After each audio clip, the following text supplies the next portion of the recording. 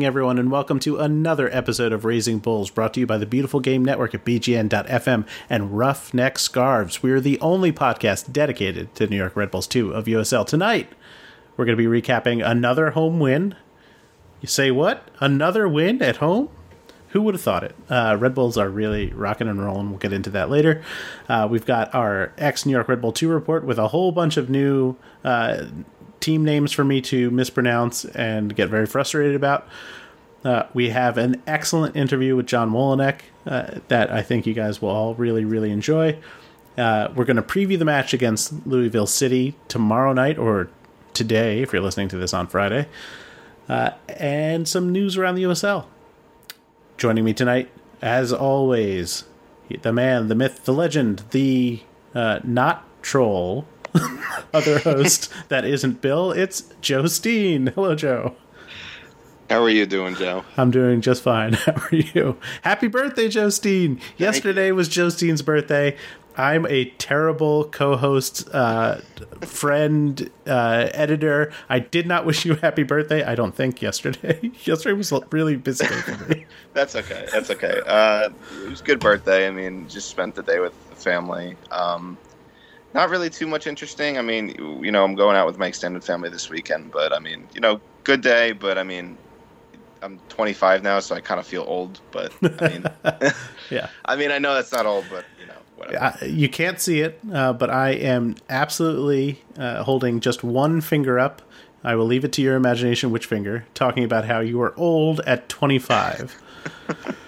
I mean, I don't know. I feel it. You're just barely older than MLS. Do you realize that? Yeah, that doesn't help at all. It really doesn't. If what I couldn't give to be 25 again. My parents put it to me as a quarter of a century, and I just said, "Are you kidding me?" That's just what they said to me the entire day. I think they just tried to get a rise out of me. Well, if you were to try to play for New York Red Bulls 2, I believe you'd be rejected for being too old. Which is our segue into talking about the match against Penn FC. They look like they were really going to completely boss this game in the first half. Penn FC makes some good adjustments in the second half. Claws back in, but ultimately the Red Bulls do win here. I want to mostly focus on some player performances, starting with Tom Barlow. He got a second start in a row, and I think that we're seeing him perform at a higher level than what we had seen earlier. I think that he might be ready to take the reins as the starting striker should Brian White spend a good amount of time with the first team. What are your thoughts? Yeah, I mean, he's had more time, obviously, than he had previously because Brian's done such a good job this year, and congrats to him on the call-up to the first team. But, yeah, he's gotten more time recently. We've seen more of what he can do as far as he's not really the same player as Brian. He's kind of a guy that, you know, I think he's quicker than Brian. I think Brian's got a little bit better touch than him, but I think, you know, Barlow's touch will come. But I mean, he scores a nice goal, good run into the box, and able to put that away. He did have another chance in the game late that he could have put away. But I mean, you know, as we'll get into, you know, he did have some good performances, which led to him getting some starts. One of them happens to be the team they're playing tomorrow night in Louisville.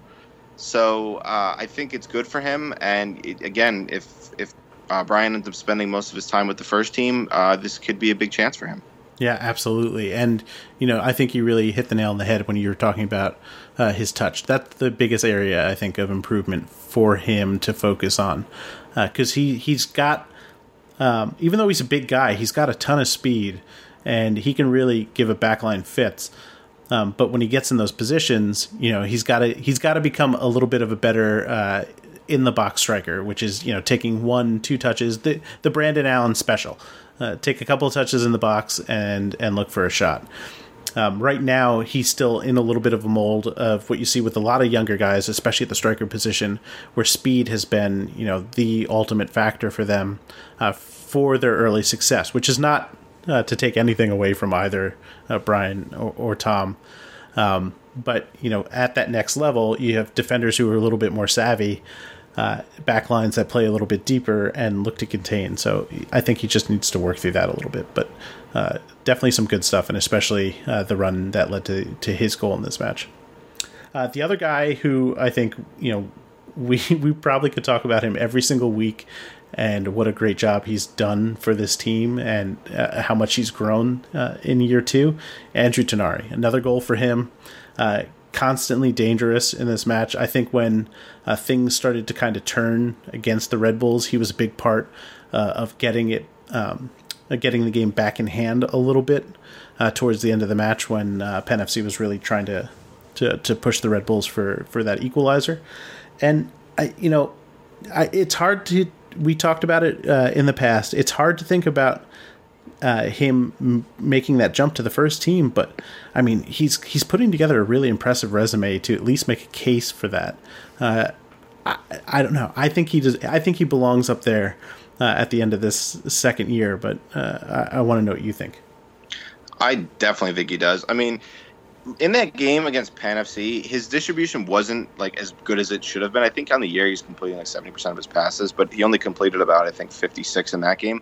But he does a lot of the dirty work, which I mean, you really love to see. I mean, he always counter presses well. He presses well. He always jumps in at tackles. He's always fighting for loose balls. I really like that he doesn't really seem to have an off switch at times when he plays. Mm-hmm.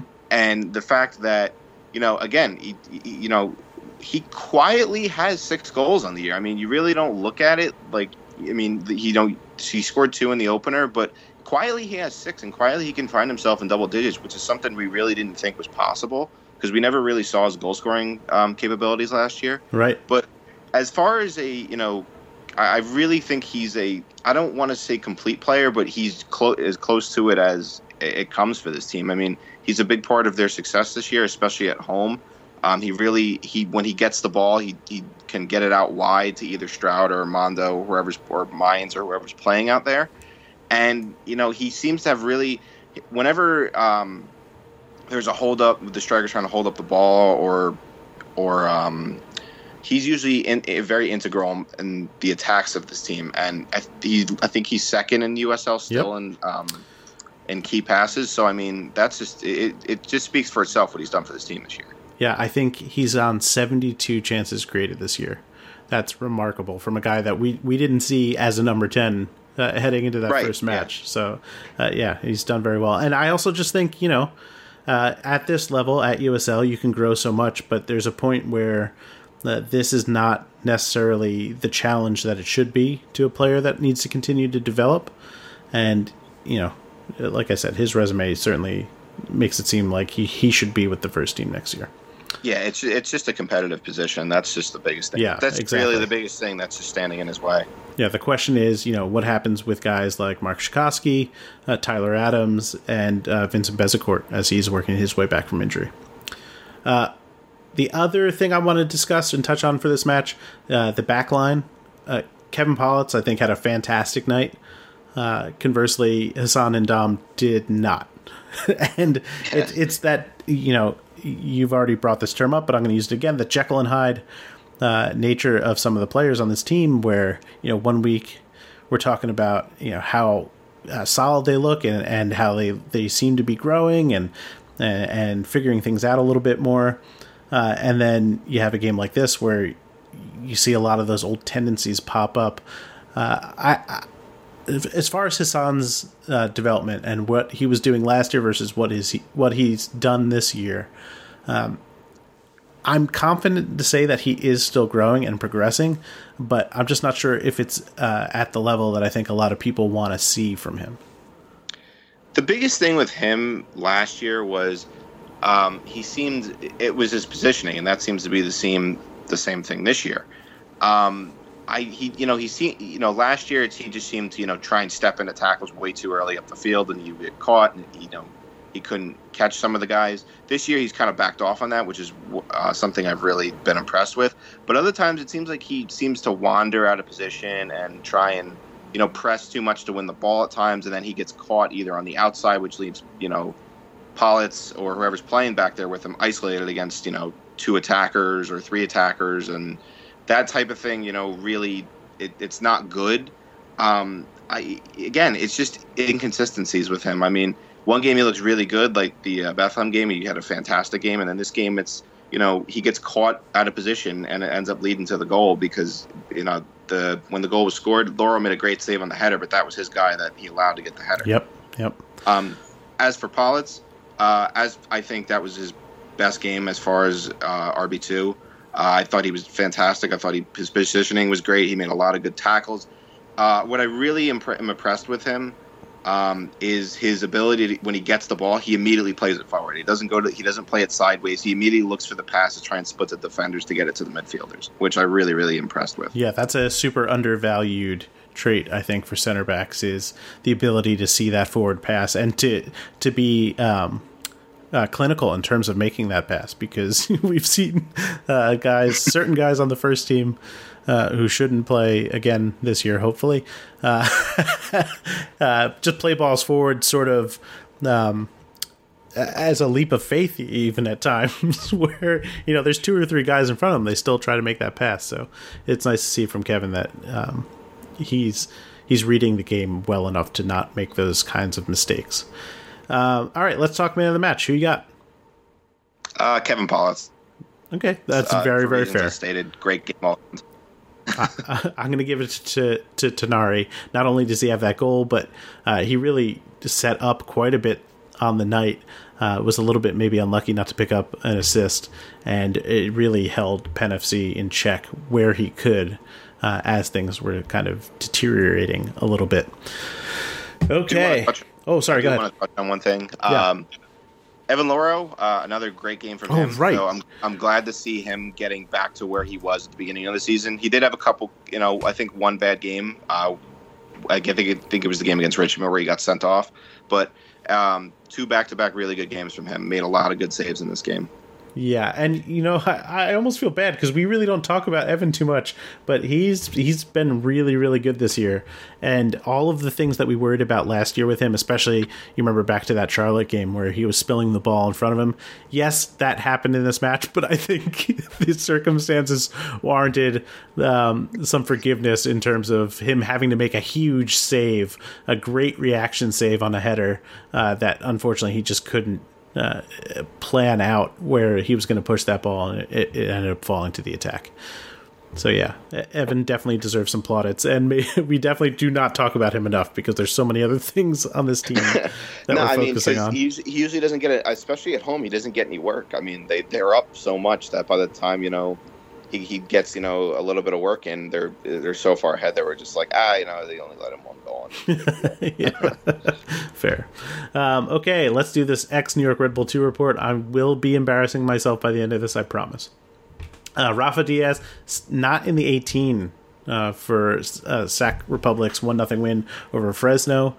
Rafa Diaz does not seem to be getting any time there. I wonder if they'll be moving on from him. We'll see.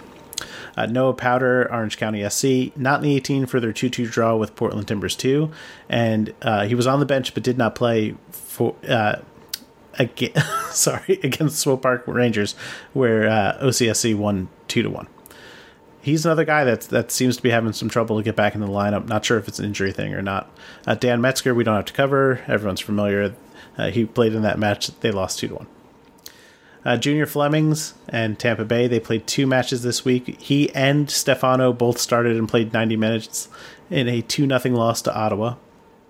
And then Junior played 90 minutes in the 0-0 draw with Charleston, and Stefano only played 61 minutes in that match.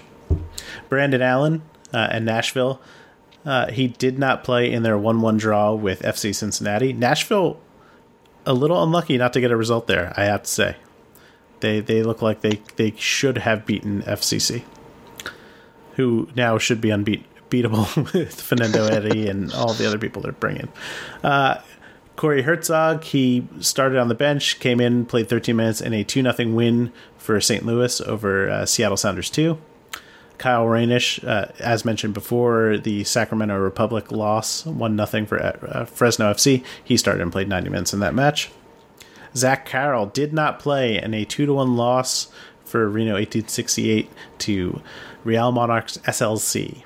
Speedy Williams started and played 90 minutes for Louisville City in their 2-2 draw with Indy. Mike DeFonta with Phoenix Rising. He started and played 90 minutes in a 4-1 win over the Portland Timbers 2.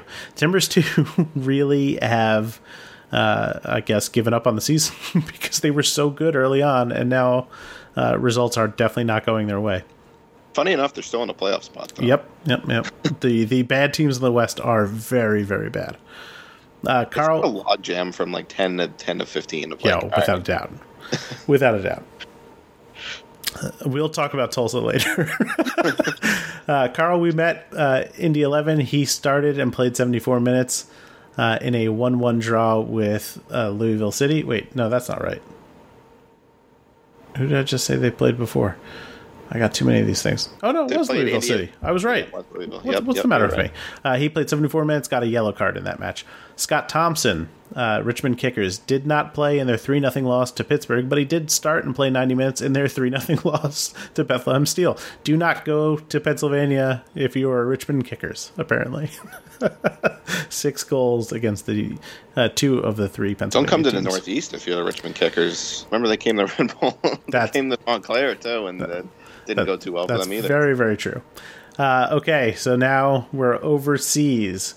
Zico Lewis, FH Hafnar Fjardar. He was not in the 18 for either match, either Hapoel Haifa or Nat Spurneflag Akureyrer. Nat Spurneflag Akureyrer. That's what I should have said. That's a little bit better. I'm not even going to try and pronounce it, so you're on your own. Oh, it's not good. This gets worse. David Abador and FC Haka. He was not in their 18 for their 2-2 draw with Yeyi Kolivaskula. That one I got right. You did get that one right, yeah. Tim Schmoll and Dover Athletic FC. Tim Schmoll got to play in a match. I haven't said that in so long. I should also say the countries for some of these. Oh, no, I haven't gotten anybody new yet, but he's in the Conference Premier in England. He started and played 90 minutes in a 1-0 loss to Wrexham, picked up a yellow card, and then a couple days later they played Bromley. He was not in the 18 for that, and it was a 2-2 draw. This is where things get a little tough. Marius Obakop is with a new team. He's in the Moldovan National Division. It's the first division in Moldova. He plays for Zimbru Chisinau. Yep. And he started and played 69 minutes in a 1-1 draw with Milsami. So congrats, Marius. I'm glad you're getting some games. Aaron Brasilovic also with a new team. They have not played yet, but it's New Shoppings Bias. Oh my God. It's a Swedish team. It's like, I think, the Swedish 4th division. It's not. He's kind of fallen pretty far in terms of. Yeah. Let me fact check that in terms of where he is, but hopefully that means he's going to get some time there because he's a really talented player, and it kind of stinks that he's not in a better place. Oh no, I'm sorry. They're first division in Sweden. I take it all back. Oh yeah, no, they are. Yep. Now that I look at it, they are. Yeah. I'm not sure where I was getting that 4th division from. Who knows? Does the Swedish league have a 4th division? Who knows? I don't. I've only heard of the 1st and 2nd. So yeah. And Anatoly Abang, who was with Astra Giurgiu, he's back home. He's back with the first team. I have no idea what they have in store for him. We're going to see him at USL level. Maybe this is just him working out until his contract expires. It remains to be seen. But they needed striker depth at Red Bull 1, and they got Brian White and Anatoly Abang. So we'll see. We'll see how that goes. Okay, that's our ex-New York Red Bull 2 report. I guess I didn't do too bad. New Shoppings Bees is a very difficult one. Zimbru Chisinau. Yeah. Just terrible. Okay, we're going to take a break. When we come back, we're going to be speaking to John Wolyniec, the head coach of the New York Red Bulls 2. This is his 4th time on the show, guys. The first time we've ever had a guest who has appeared 4 times on this show, and it's John Wolyniec. So stick around.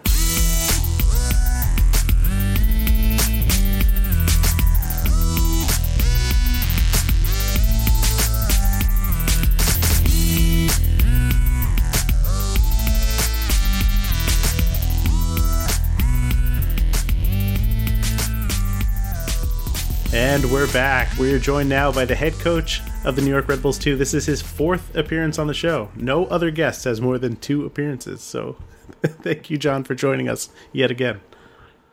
Yeah, thanks for the distinct honor. You're absolutely welcome. Let's talk about the season a little bit to start. Earlier today, some quotes from practice. You're talking about how the main focus right now is growth, and you want to see growth around the team. But how do you feel up until this point that things have progressed, and how are the players sort of adjusting, especially the young guys, to this new pro life? Yeah, I think very well. I think we have a good group. We got a bunch of good guys that work really hard. We have they get along well. They they listen. They're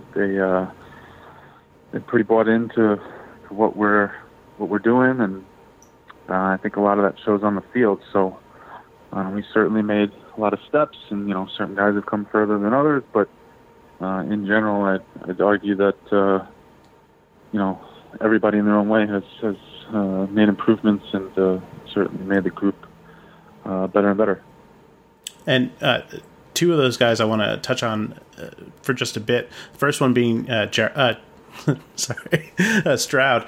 I don't know if a lot of people coming into the season thought that he would be seeing regular game minutes or producing like he has, but he seems to really seamlessly made that transition. From your standpoint, what were your impressions when you first got to the club? Obviously, you'd seen him at the U23 level. Yeah, Jared's interesting. I got to know him with our PDL. I can't quite remember how many years he played, but I know he played a couple of years, and got to see him in a couple games and a couple trainings, and I knew he played for PDA, and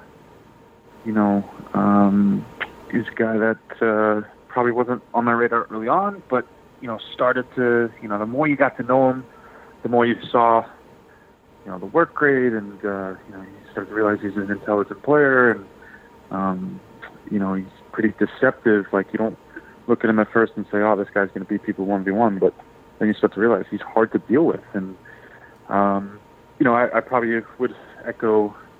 I'm not sure if I would have bet that he would be a big contributor to this team, from the beginning of the season. But I knew he had certain tools, and certainly had a chance to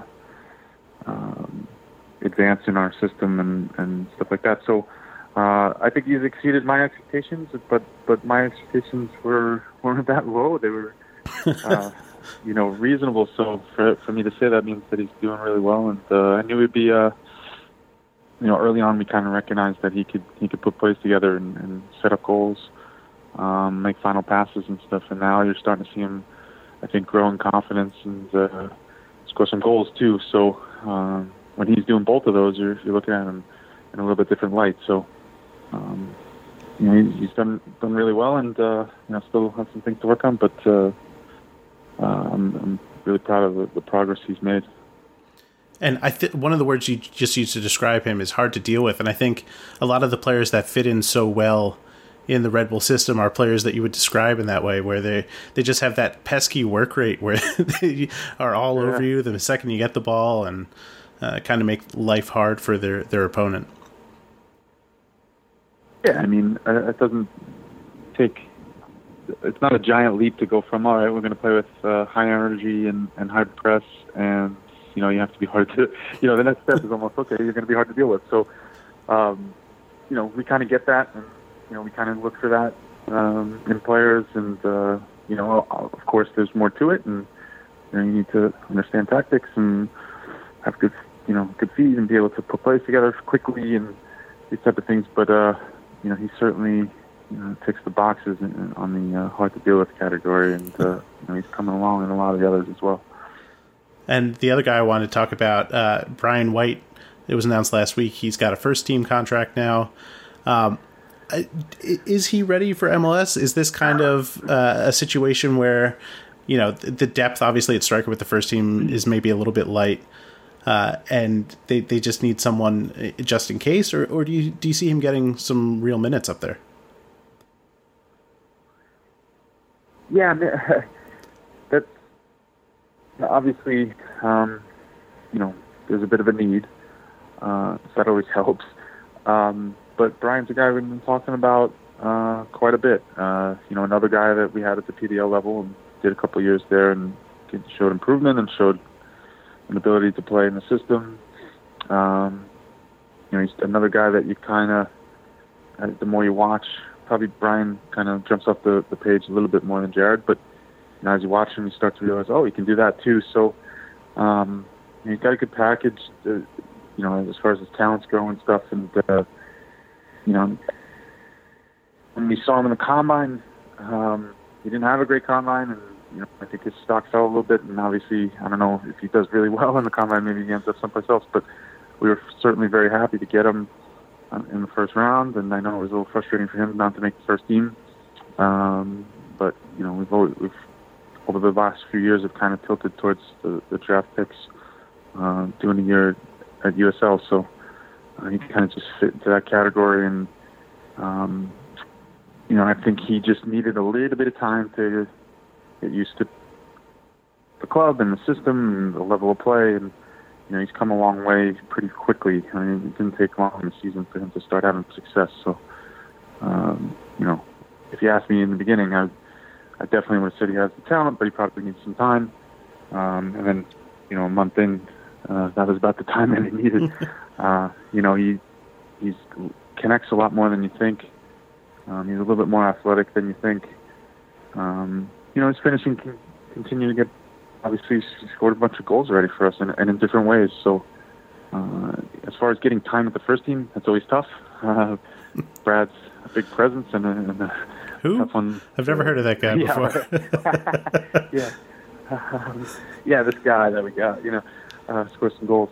But it's always tough to take Brad off the field, so that part's tricky. And I think the biggest thing with Brian, if he wants time, will be,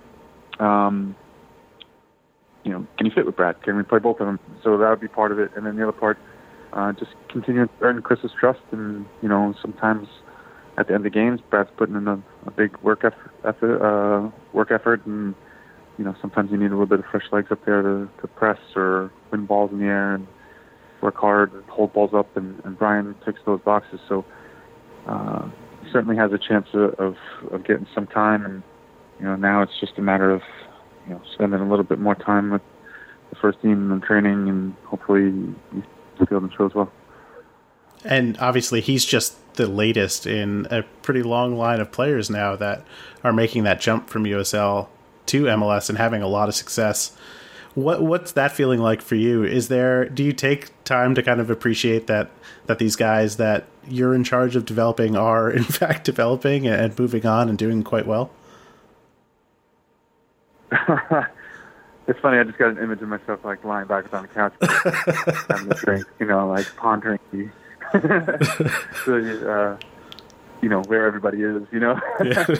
Meanwhile, I'm only been doing this gig for 3.5 years. So, listen, I certainly take pride in it, and I love it, and it gives me a certain level of satisfaction to see these guys and put a lot into it, and they put a lot into it. So, I hope it continues, and certainly, we've had a lot of good young men come through that have, bought in, believed, worked hard, and have moved themselves up in their careers and in the club. And Brian's the latest one, and certainly he has a lot of potential, and I could see him doing some really good things. So, we feel like we've got a pretty good formula, and we continue to mess with it and try to make it better. But I think some of it's a little bit of luck, a little bit of, hard work, and a little bit of an eye for the right people. And, you touched on this a little bit just there. This is your fourth year with the club. What, if anything, has changed in your time there? The funny thing is probably the fact that it hasn't changed that much is what's changed to the club. I mean, right. I started, watching the club as a fan in '96, and then got the opportunity to be drafted in '99, and played obviously a number of years here, and started coaching.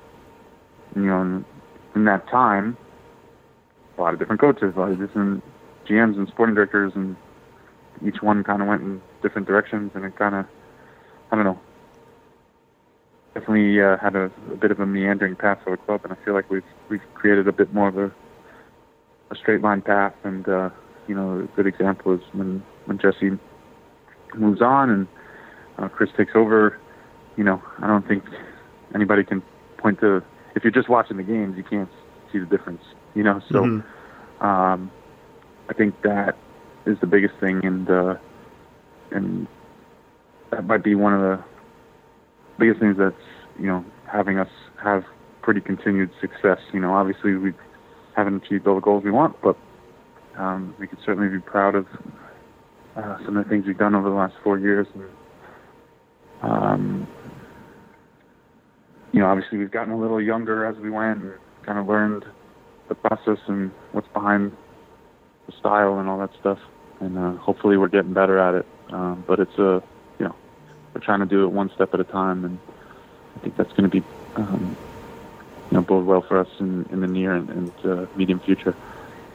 And speaking to Chris taking over the club, you know, when there was some ambiguity of, you know, is Jesse moving on and who's going to take the reins? Obviously, your name was one of the names that people were talking about a lot because of your resume with the second team. Is that something that you have your eye on? Is MLS, you know, the ultimate destination or a destination that you look towards?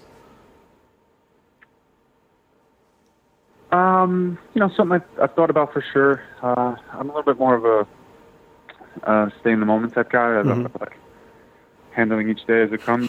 I'm not a big goal setter type. Obviously, you have to set certain goals, but I'm usually a bit more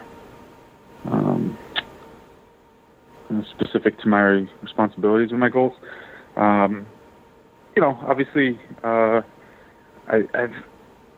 you know, done had a few different jobs at the club, so what's one more? But I like what I'm doing. I really enjoy it. I think I'm at it. You know, not that I don't think that I can coach the first team, but I know I'm good at this, and I feel like I'm still growing at it and getting better. So, you know, I certainly am attached to this club, and very interested in helping it improve and things that we set out to do as far as, you know, working with the community, inspiring the fans, and bringing home championships and all that stuff. So that's, you know, kind of keep my head in that each and every day.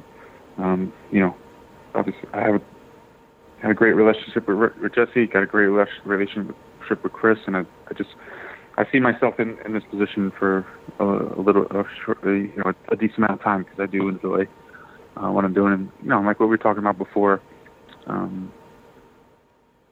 the seeing players one day and then seeing them a few days or a number of days later, and knowing that you had a little bit of a hand in making that difference, and then seeing them have success on a big stage, that is, you know, something that I really enjoy. So, you know, I'm just going to keep doing that as, you know, for a good amount of time. Okay, before we let you go, so I can't put you through the lightning round because you've done that a number of times now, but I conjured up a couple of questions for Andrew last week that went over pretty well, and I'm going to subject you to those if you're ready. Okay. Okay, what would the title of your autobiography be called? Oh, man. Title of my auto, so I'm writing it, right? Yeah. Probably Wally's World. I like it. You know, I don't know. I don't ever see myself writing an autobiography. It's not me, so that's fair. Kind of like fair. Fantasyland, that question. But something about Wally's World and some of my opinions on life and the world in general. Fair. These should all be fantasy, hopefully. If you could steal the credit for any great piece of art, so what, a song, an album, a film, a book, a painting, anything, any great piece of art, what would you put your name on? Oh, wow. It would definitely be musical.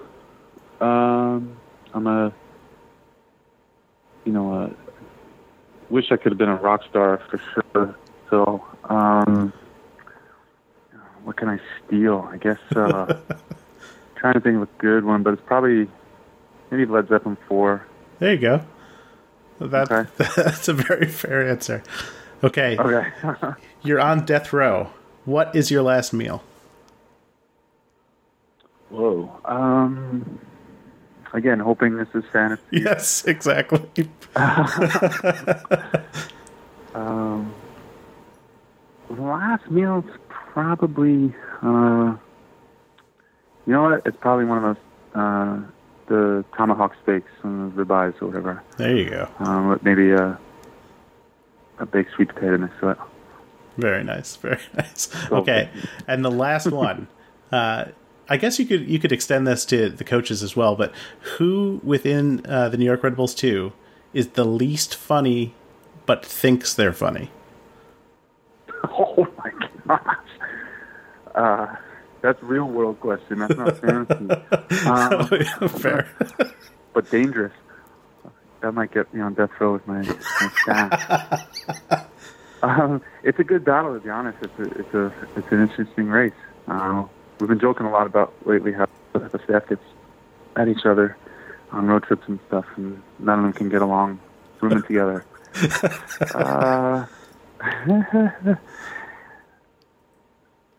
is easily explainable because it pretty much happened today that Ewan Sharp got accused of not being funny. I think essentially just because he's Scottish, but which is funny in itself. So, he is a funny guy, but he certainly thinks he's a lot funnier. Very, very nice. He's also the youngest on the staff, so it'll be the easiest to deal with. Of course. If he hears this. All right, that's excellent, John. With that, we wish you the best of luck this coming, not weekend, but tomorrow, Friday night against Louisville.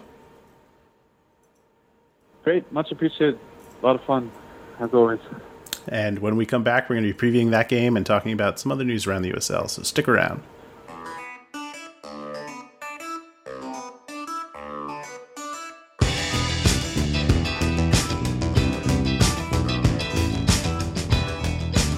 And we're back.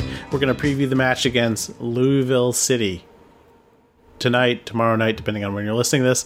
Louisville, they were the class of the league for a little while there. Roaring out of the gates. FC Cincinnati eventually overtook them, and they stumbled a little bit. They've fallen down the table. They are now in fourth place with a record of 10-4-6.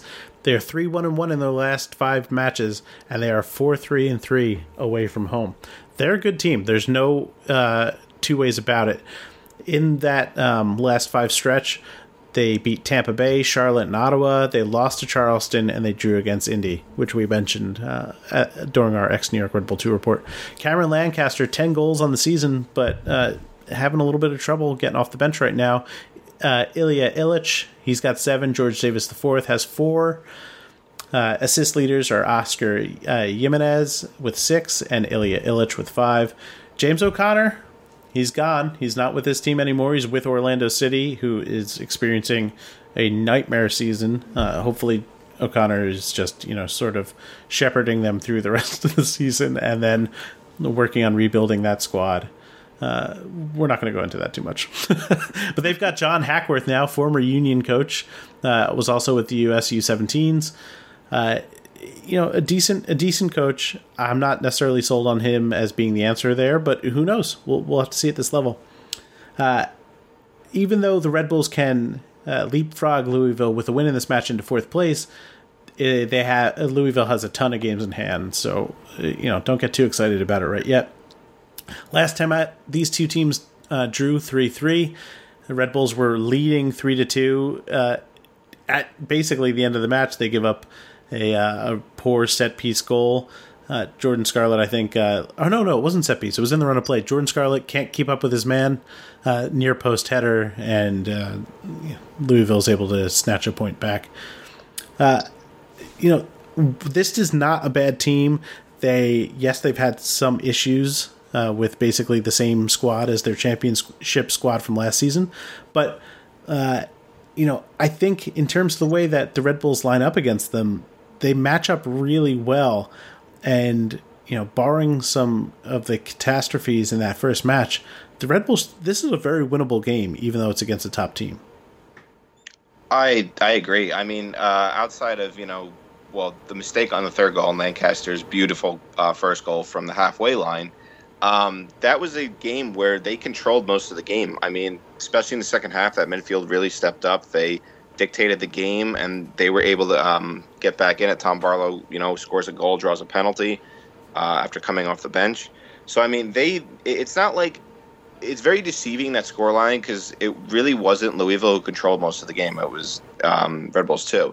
So them coming there now without James O'Connor, who knows John Wolniak's going to set up and knows them so well, I think the game shifts into Red Bull 2's favor, mainly because they're at home. They've come out and they've just beaten the best of the best at home this year, outside of that loss to Cincinnati, where you can argue that they probably should have beaten them as well. So the only thing is they're just going to have to be disciplined defensively, because this team, even without O'Connor, they're still a very good team. They know how to catch you. Illich is a solid striker at distributing the ball and getting the ball out wide. And I know that's where they struggle. Red Bull 2 struggles in defending, is they struggle defending players out wide, and then getting, because of the press, they get the ball out wide and they just struggle defending out there. So basically, this team it's not going to be an easy game, but I feel like this is a type of game that Red Bulls 2 should win. All right, let's talk about lineups, which I don't think we've done a single time this year in terms of trying to guess who's going to be out there, because, it's often quite difficult. Yeah. But there's a couple spots that I think are worth mentioning. First, it's on the wing. I think Jared Stroud is pretty much an automatic starter, but with Amando Moreno hurt, Ben Mines is working his way back into fitness. Mm-hmm. Right? Is he the guy who starts out there? Is Brian White going to be with the club tomorrow? And if so, are they going to play him out wide and have Tom Barlow up top? Or do you go with Aguinaga again, who had a very, very good first half against Penn FC? I would go... this is tough, because I don't know because it's tough. If White's there tomorrow, I'd still start Brian out there. But I would go with Ben Mines, just because... I think even last game when he came on, he's starting to show that he's healthy. He was very unlucky to not grab a goal late in that game. I thought he combined well with Alan Giannis on the right hand side when he came on for Aguinaga.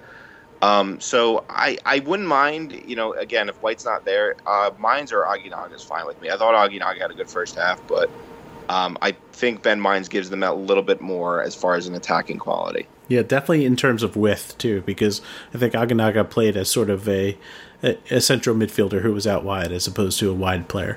But I looked at you at the start of the game and thought, oh, boy, here we go. But I thought he did an adequate job out there. Yeah, he did. Yeah, he grabbed an assist, too, so I mean... Yep. A very nice assist, I might add. Also, you just touched on him a little bit, Alan Giannis. Is this the time that we're going to start seeing him more regularly in the lineup?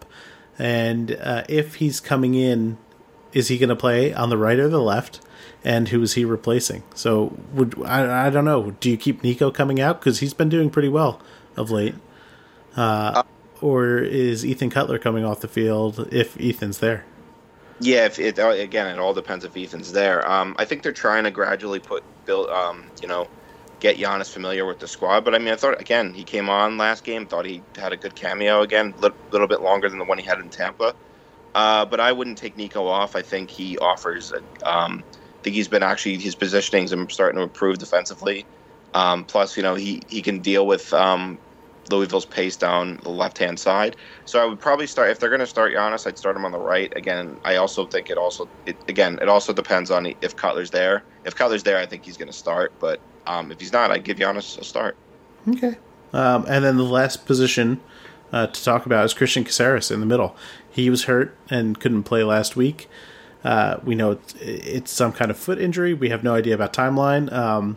But if he's not able to go, who do you start there? Is it Echeverria? Yeah, I think.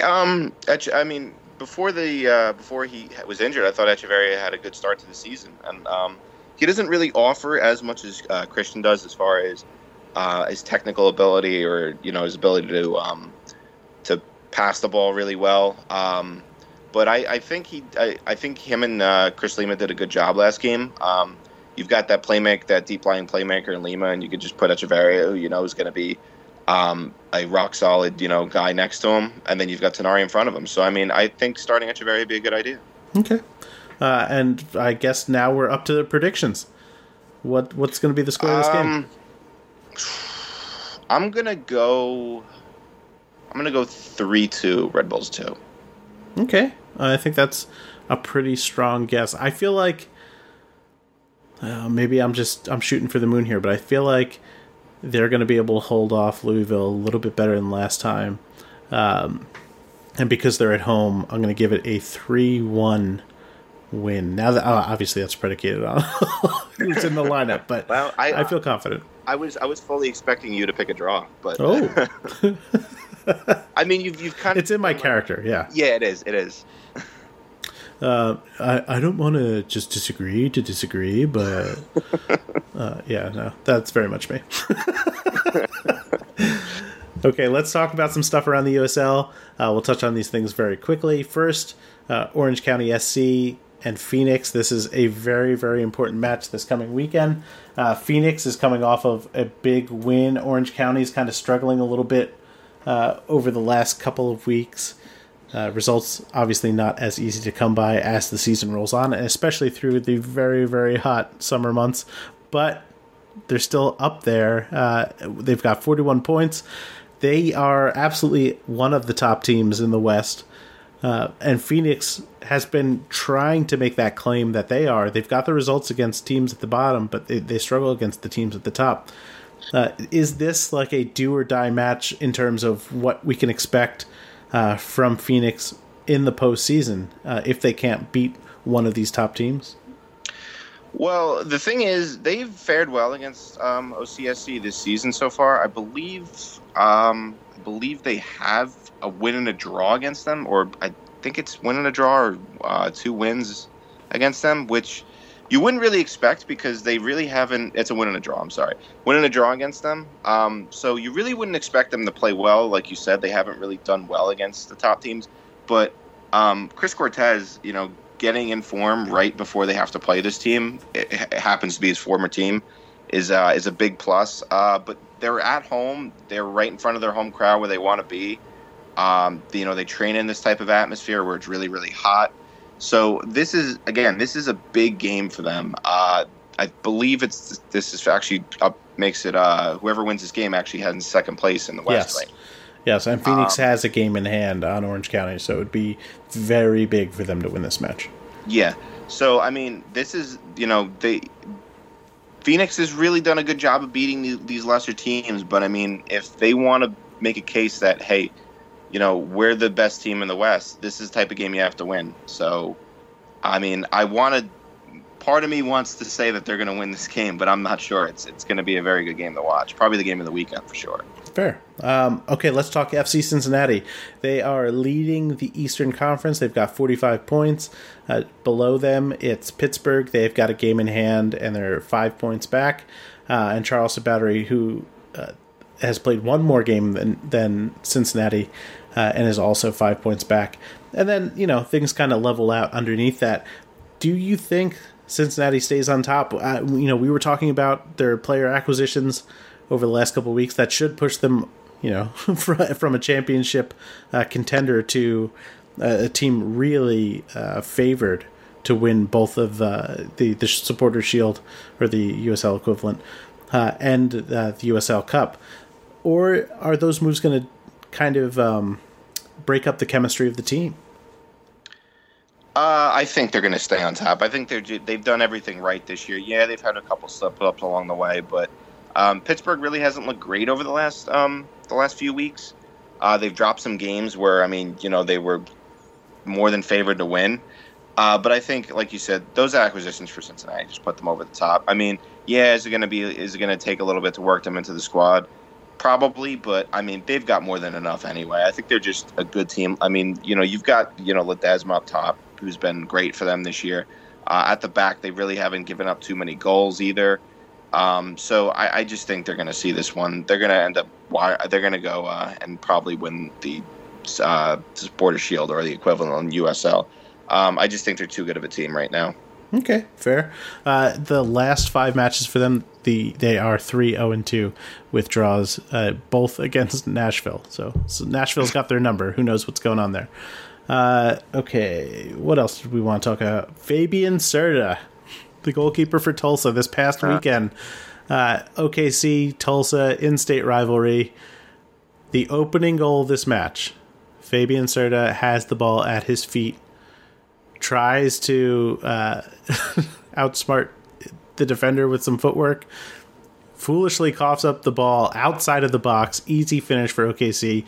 They go on to take the lead. Is this Tulsa season in a nutshell right here? I mean, they have consistently shot themselves in the foot, and this seems to be maybe the most egregious example of that.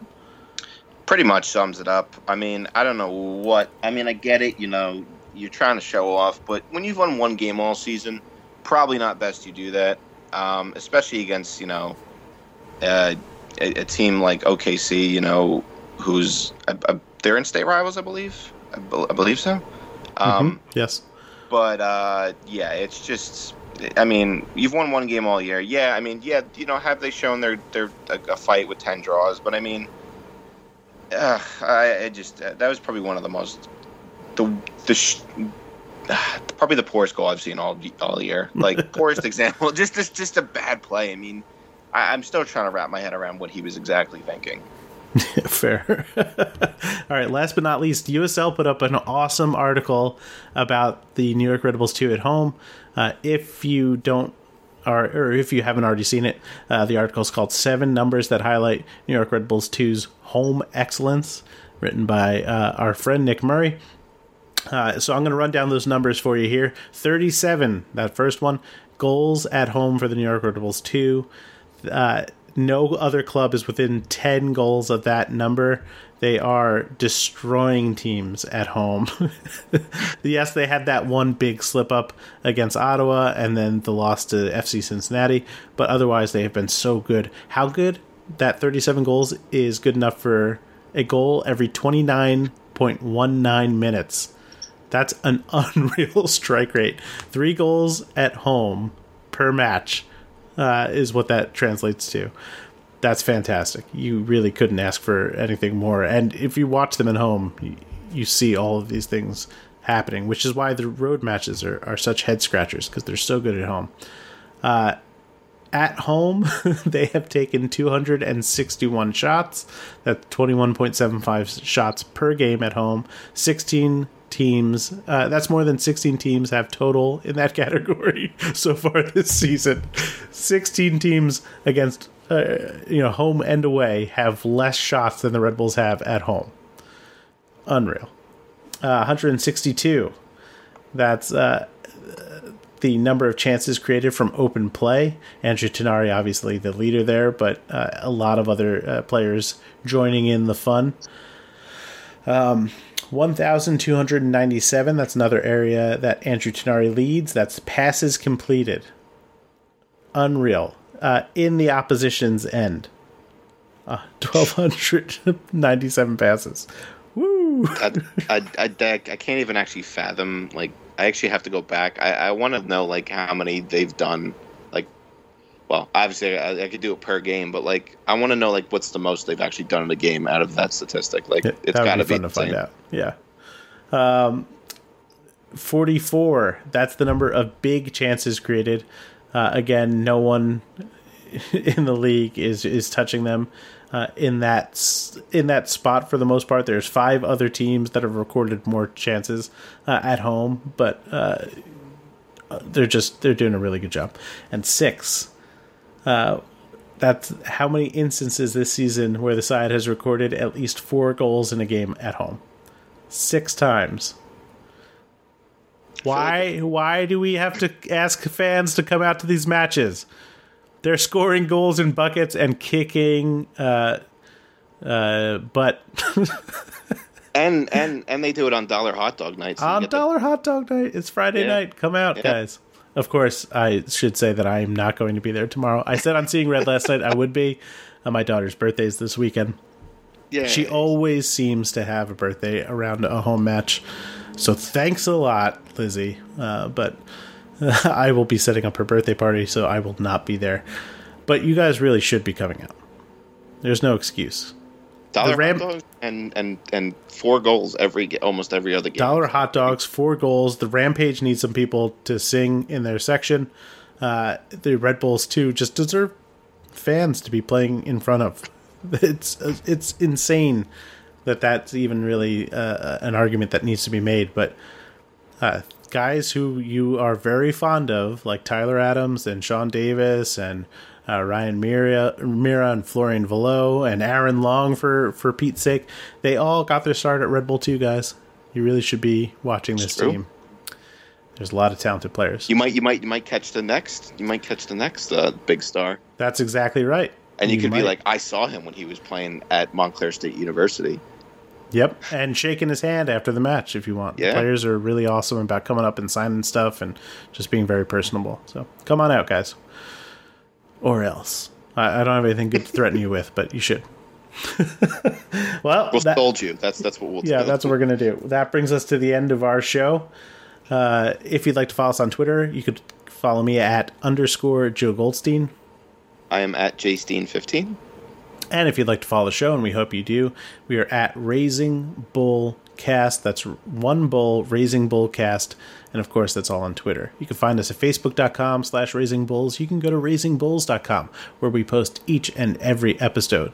You can find us on iTunes, Stitcher, Google Play, and now, finally, Spotify. That was a chest. Yes, we made it. Yeah, we finally did it. We're up on Spotify, guys. It turns out it was a very easy process to get on there that I didn't know that I had to be involved in, and I updated it, and now we're on there. You know now. That's all that counts. Find us on these places, rate us, review us. It does help. It helps people find our show, and it really means everything to us. And we love you guys, and hopefully you at least like us a little bit back. Hashtag Brissett out. You can find us on bgn.fm. That's the Beautiful Game Network. They've got amazing shows there like the USL Show, Mongols, Pittsburgh Scholastic Soccer Show, The Unused Substitute, St. Louis Soccer Report, Backchat, Tornado Alley, and even Last Word SC for Last Word Soccer. I used to be on that show sometimes. I'm still on that show as a guest. But you should give all of these a listen. You can do that at bgn.fm. Last but not least, we want to thank our sponsor, Roughneck Scarves, the official scarf supplier of MLS, USL, and US Soccer. Get custom scarves for your group or team at roughneckscarves.com. And I said last but not least, but I should also add, if you have not taken a gander at Red Bull's news network at rbnn.us, you really should get over there. You could read stuff from Joe Steen, myself, Anthony Merced is even writing stuff about the global game. You should read it. He's killing it. He's killing it. He's diving in. He might even be making an announcement about something special happening with that coming soon, which I'm not going to spoil for him. But get over there. He's got to do it in his own unique way. That's why. Yeah, exactly. He's going to come out like a wrestler in a unitard. I'm saying too much. But you really should get over there, read some stuff. We will have tons of Red Bulls 2 news and information every week, so make sure to head there. Anyway, for myself, Joe Steen and Mr. John Wolyniec, thank you very much and have a good night. Ooh, silent, no claps. I'm watching